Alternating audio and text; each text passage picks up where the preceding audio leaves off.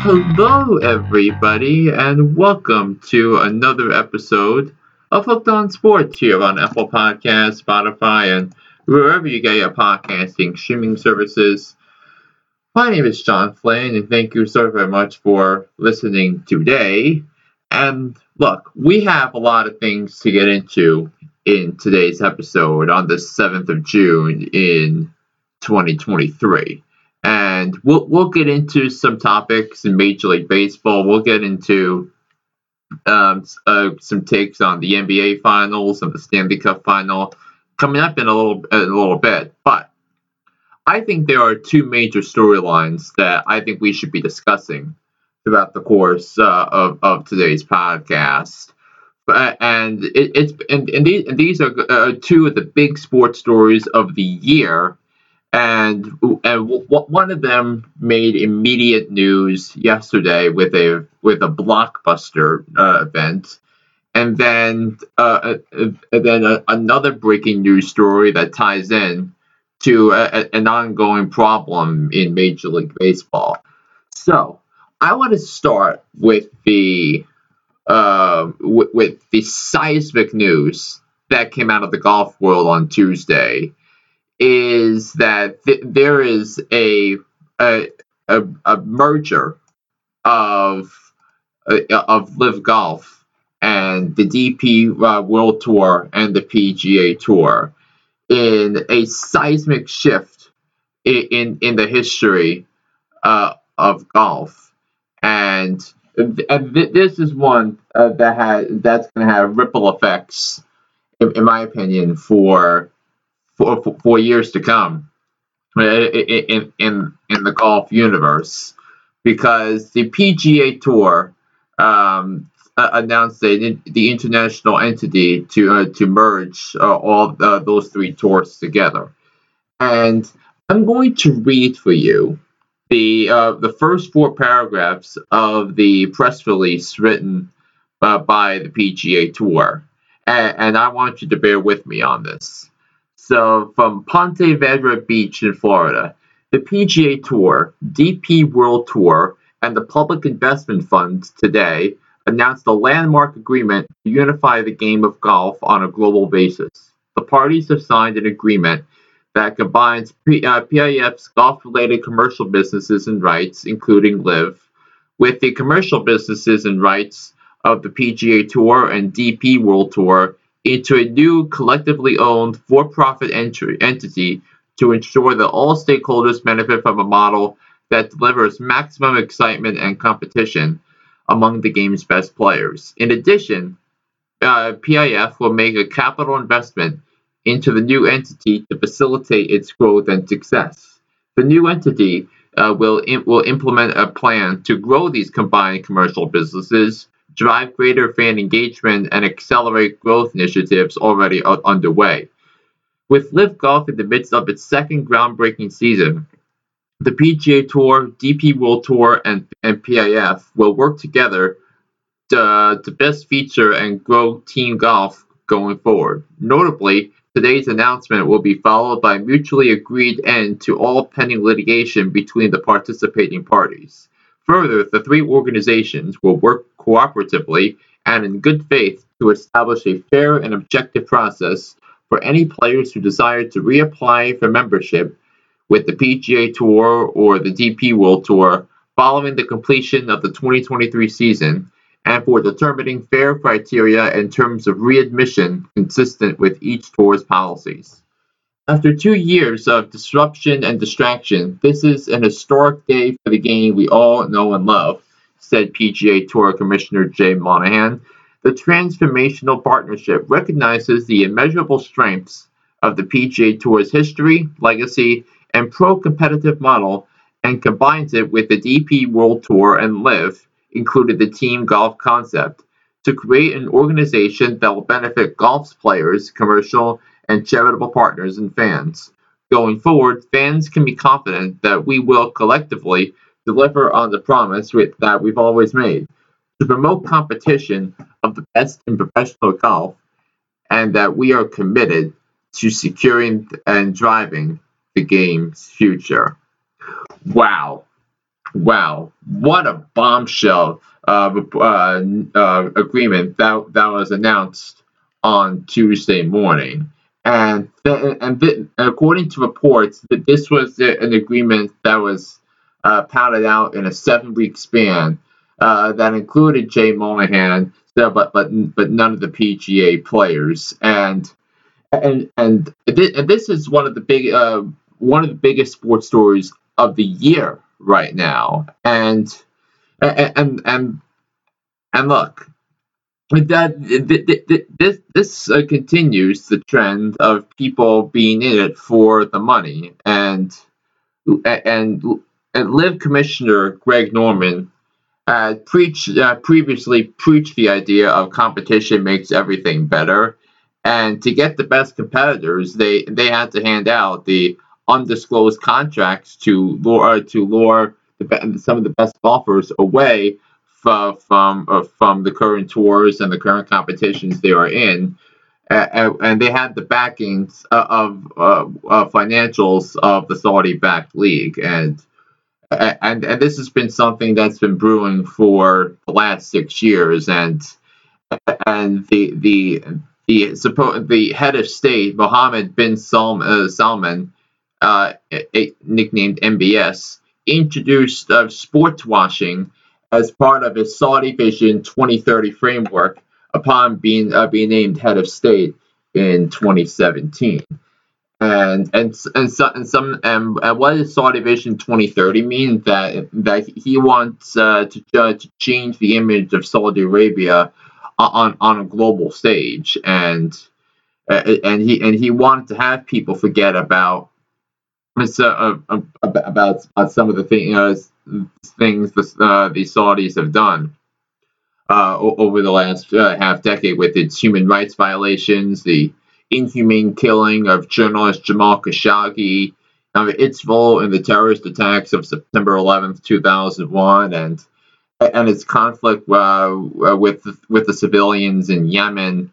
Those are just some of the examples of the things that the Saudis were ashamed of and wanted people to forget about them. Having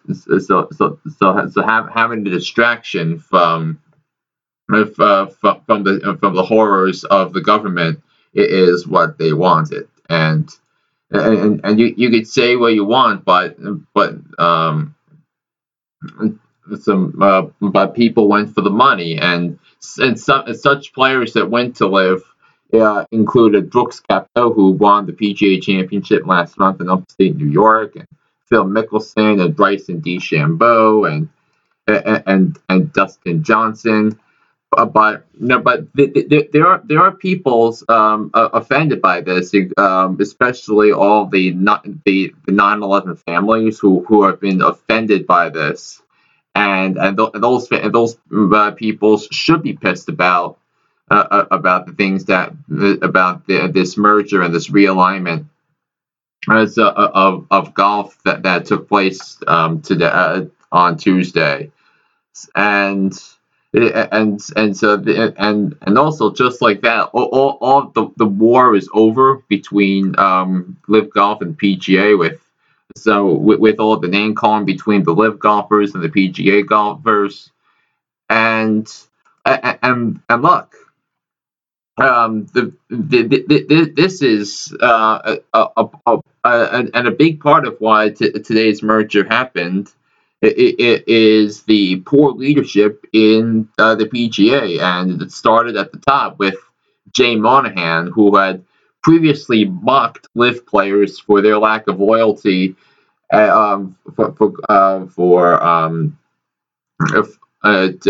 of loyalty to the PGA, and he completely ignored the threat that Liv had for the power, the threat it had to the power and the influence of the PGA, and the new agreement reveals that he sold his soul to rake billions in, and while being exposed as a hypocrite, as he rightfully should be. And in a meeting today between Jay Monahan and the PGA players, he lost the confidence of almost all the players still in PGA that lost out on the chances to get the LIV Golf money, while demanding loyalty from those that stayed. And Jay Monahan was completely outfoxed and outmaneuvered, and poor leadership has led to things happen. And if you don't take, I think a moral of the story is, if you don't take care of your players, so they're just going to leave for more money. And I think that should be a lesson that everyone should learn today from this. And I think and I'll finish with a couple of realities about this. Is that the more I see and hear about this historic merger and the realignment of golf around the world, the more I see that the writing was on the wall, and nobody realized it until the news dropped on Tuesday morning. And look, this is a total victory for the LIV golfers that rejected Jay Monahan's dishonesty and arrogance, and a total defeat for the PGA for its poor leadership and mismanagement, and the golfers who were misled by it. So there's no more spin doctors that'll be around anymore for Jay Monahan and the PGA, who got completely outfoxed here, and is no longer one that'll be worthy of being a candidate of good faith for the PGA and its players. So that's the number one story I wanted to discuss. The second piece of big news that dropped on Tuesday is that two-time Cy Young Award winner and current Texas Ranger Jacob deGrom will undergo Tommy John surgery for ending his 2023 season, and will likely miss all of 2024. And as a baseball fan, this sucks. And Jacob deGrom, when at the height of his powers, which was 2018 to 2022, he was the most powerful force, in my opinion, on the pitching mound when healthy in Major League Baseball, and he had all the makings of a Hall of Fame career. That he would go in as a Met. He would go down as one of the greatest pitchers of this generation, and now this is the second Tommy John surgery that he will undergo. The first one being taking place after he got drafted by the Mets out of Stetson in 2010. And look, and the reason why I bring this up as one of the main stories is as one of the two big news stories of the day is it is a testament to a reality in Major League Baseball that it must confront, and that is a pandemic of pitching injuries. Now, I did not I have a Microsoft Excel spreadsheet that I put up to track the rosters, and this is a fascinating look.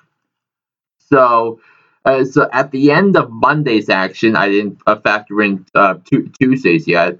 As of midnight between Monday and Tuesday, there were 239 players on the injured list in Major League Baseball, whose combined salary for 2023 is estimated at $913,670,950, and for pitchers alone, there are 167 pitchers on the injured list, which is an average of a little more than 5.5 per team.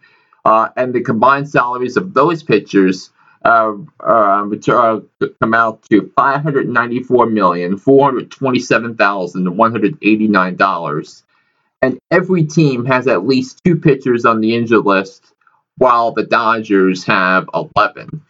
And among the high quality and elite pitchers that are on the injured list, and there are 17 of them on my books. And this doesn't factor in any pitchers that were placed on the injured list on Tuesday. So the 17 pitchers that are on the injured list who I consider high quality or better are Jacob deGrom, Edwin Diaz, Walker Buehler, Max Fried, Julio Urias, Carlos Rodon, Brandon Woodruff, Mark Melancon, Andrew Kittredge, Jeffrey Springs, Lance McCullers Jr., Pete Fairbanks, Tyler Matzik, Blake Trinan, Jose Alvarado, Robbie Ray, and Drew Rasmussen. And one of the things I've been seeing, and I didn't realize this until last summer, when I started looking at the Twitter account of Chris O'Leary, who has tremendous insight into pitching and hitting on Twitter. He's a coach and an instructor, but he's been talking about the ever growing things that pitchers use to try to accelerate their path to the big leagues, and those shortcuts are leading to injuries. And Baseball Prospectus research says that injuries are up 44% from last year. A part of it is because of the pitch clock in baseball, which makes some pitchers change their routines, and also it speaks to reality that even before the rules changed last year, that teams must change their approach when it comes to mechanics, when it comes to delivery, and to reject driveline as their source. A lot of these pitchers had been using driveline as a trusted source for developing pitchers, and a lot of those injuries are due to driveline baseball's performance training, according to the so-called analytics. So it is clearly a rough sign for things to come. And look, there's going to be more pitchers that are going to get hurt, and now you have guys like Jacob deGrom that is set to undergo Tommy John surgery and miss the rest of the year, and some of the other pitchers like Robbie Ray and Kumar Rocker, who was a first round pick for the Texas Rangers last year, and Luis Garcia of the Astros, to Herman Marquez of the Colorado Rockies. It is so problematic for these pitchers to deal with the injuries, and especially Tommy John surgery.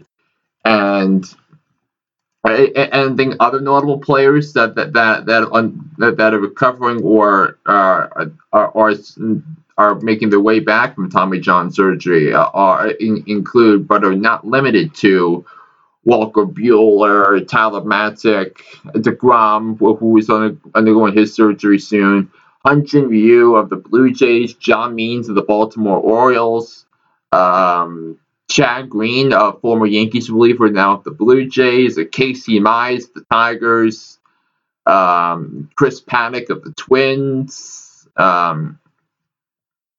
It is really a harbinger of more things to come. And Tommy John surgery wasn't a thing a half a century ago. And then when Tommy John got the surgery, when he recovered from it, and that's where the idea of Tommy John came out to be. But So, but you have to look at the cause of these things, and you got to look at the at why these conditions keep happening, instead of treating the symptoms. That they have to change prevention of the cause that has to deal with it in terms of mechanics and delivery and all of that. So Jacob deGrom to miss 12 to 18 months with Tommy John surgery, and as a baseball fan, this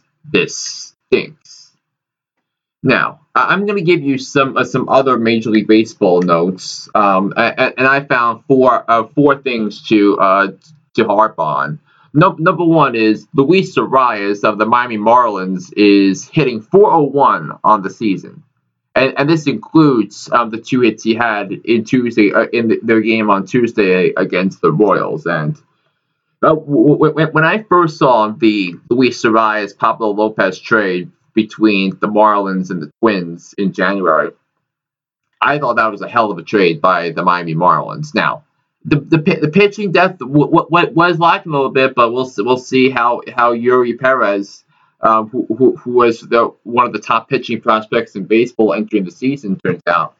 But I thought, when you look at Rise as a player, I thought that was a fantastic trade pulled off by Kim Ng and the Marlins front office. Now, the problem with the Marlins is that the roster construction is still very much out of sorts here. But when you look at the amount of guys that can play second base, and the lack of a true center fielder, and Jazz Chisholm is still learning center field and learning to adjust to that. But nonetheless, Luis Arraez hitting 401 at the end of play on June 6th, I think is amazing, and he is the first player that's hit over 400 this late in the season, or I should say this deep into a season, since Chipper Jones in 2008. That's how far we've come down when it comes to the great contact hitters, and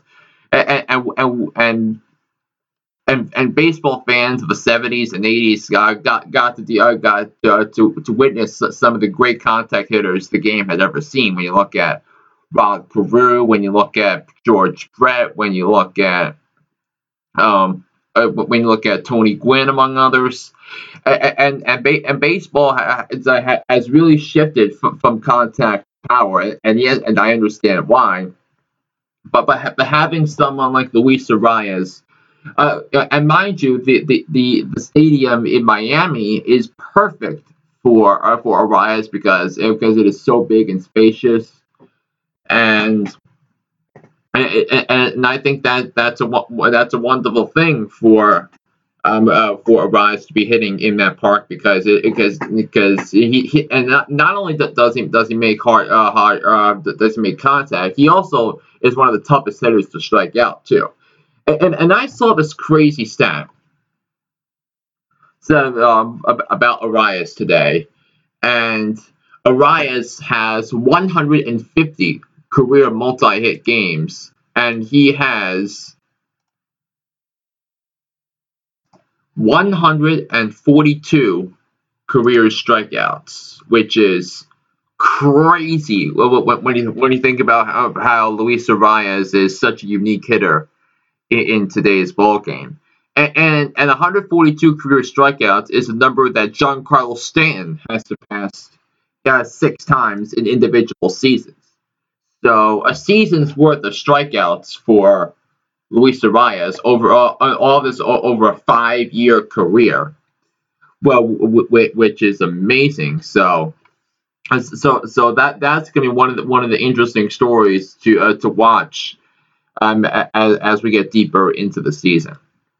Now, the second point I wanted to discuss with in terms of things going on is the organizational failures of the St. Louis Cardinals can't be stated enough, because this is because the St. Louis Cardinals were the team I picked to win the division this year in the NL Central, because I thought they have the best lineup in the division. They have a pitching staff that's good enough to hold off Milwaukee and Pittsburgh, but there is such an organizational disconnect from the St. Louis Cardinals and reality, and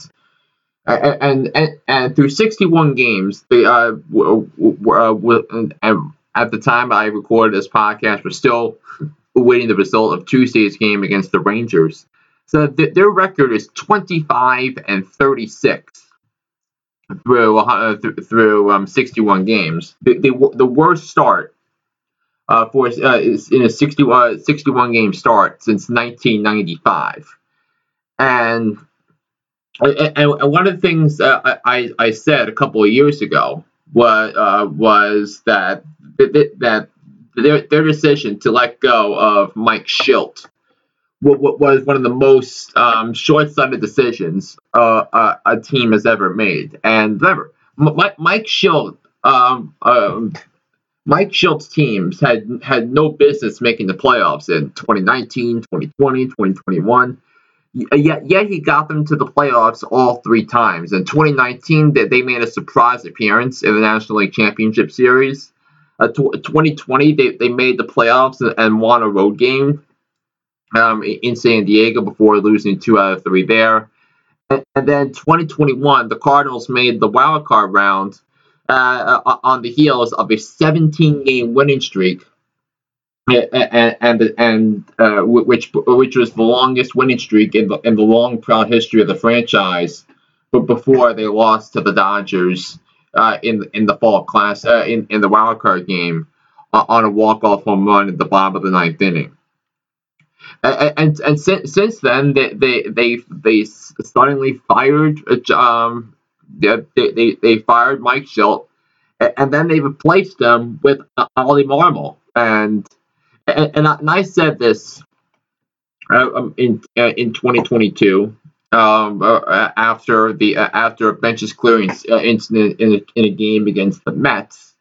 Said that Ollie Marmol is just simply a puppet for John Mozeliak, and the Cardinals should have faced the consequences last year, but because of the injuries to the Brewers, and they got the gift of the schedule and the gift of Paul Goldschmidt having an MVP season. The Cardinals won the division handily, and they made the playoffs, and then they got exposed by the Philadelphia Phillies and the lack of offensive firepower they had outside of Nolan Arenado and Paul Goldschmidt.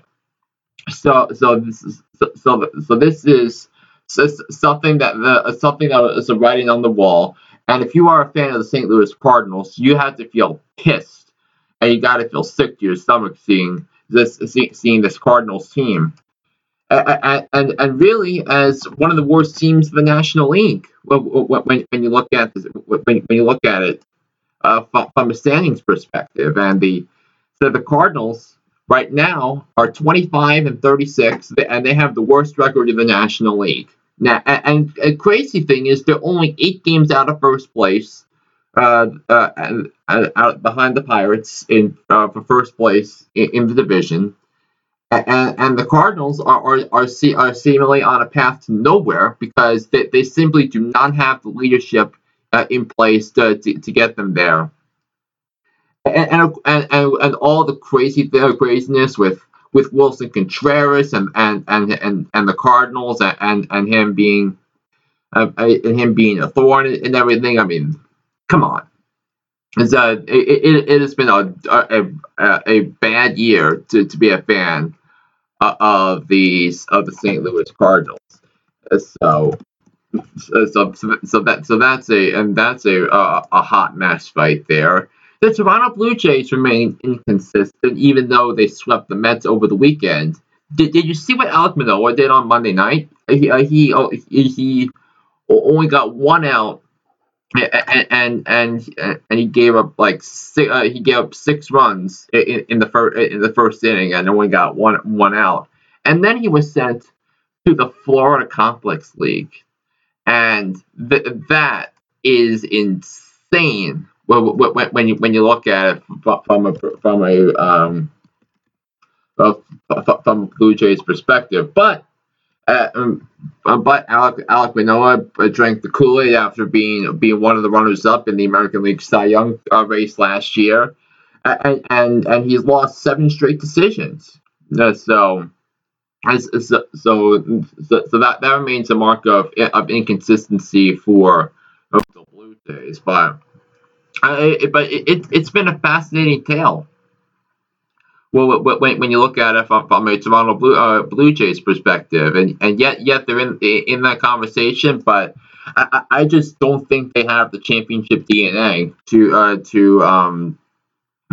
get past the Orioles and get past the Rays in the division, because the pitching has been, in my opinion, too inconsistent for comfort for the Toronto Blue Jays, and I think a lot of it has to do with Manoah. So we'll see what impact that this has on the Blue Jays going forward. But but regardless, they got to start winning games in their own division, because they were 6-15 so far in AL East play, and um, one of the negative impacts of the balanced schedule is, if you fall behind in the division, it's going to be harder to climb back up, because you don't have that many games against your division rivals. The Blue Jays have already played 21 games within their division. The next 3 will take place in Baltimore Tuesday, Wednesday, Thursday next week. So, but it's the Astros, the Twins are coming in this weekend. Going to be a big test for the Blue Jays going forward here, with all intents and purposes, and anything like that.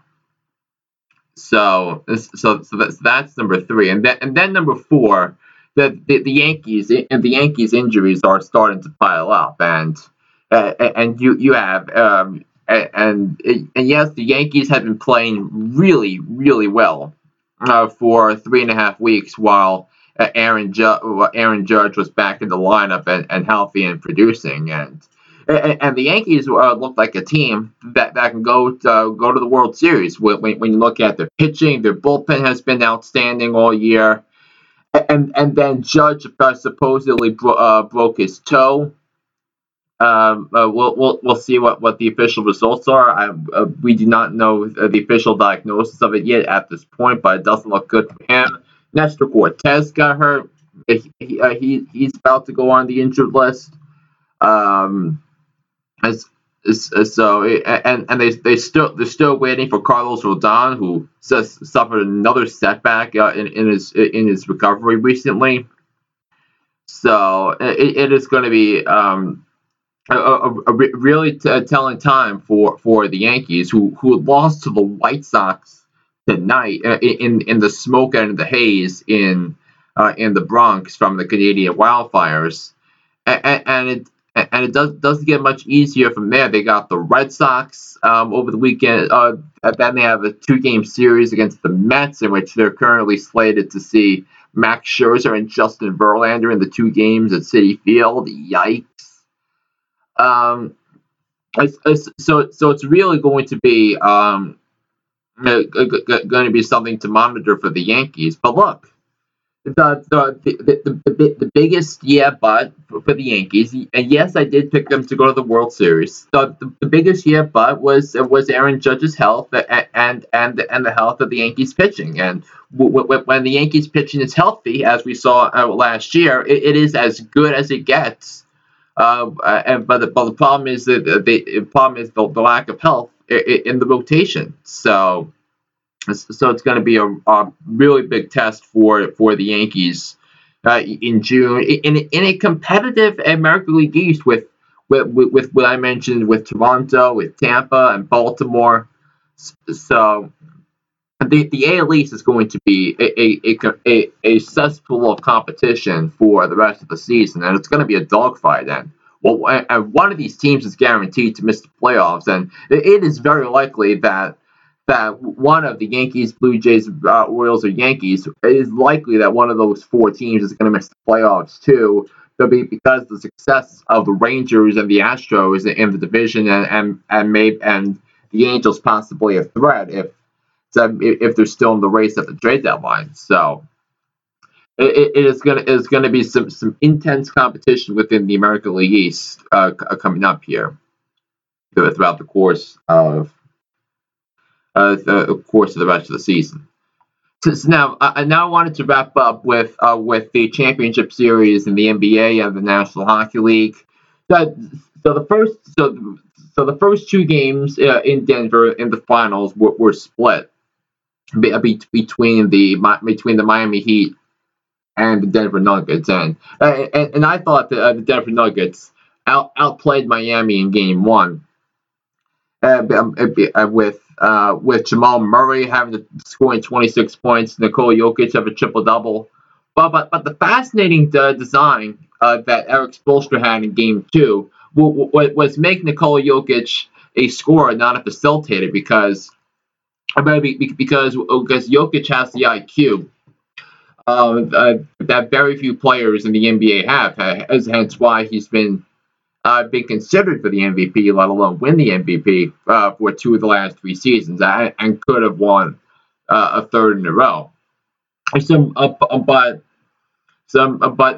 Jokic's role as a facilitator is one of the most irreplaceable roles in the NBA. And so for the Heat to start Kevin Love in Game 2, to keep Jamal Murray in line, that makes someone else step up, and that's what Jokic did in the scoring department. But the Heat employed zones and different reads that forced the Nuggets to do things they didn't want to do, and they paid a price for it by blowing a 15-point lead in Game 2 of the finals. And we'll see if that result is going to make an off season of what ifs for the Denver Nuggets.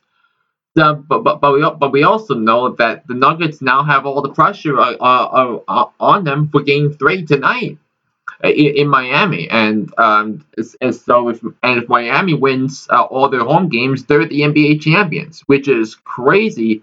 Not knowing that they were down 3 points with less than 3 minutes left against the hapless Bulls, and now we have the Heat.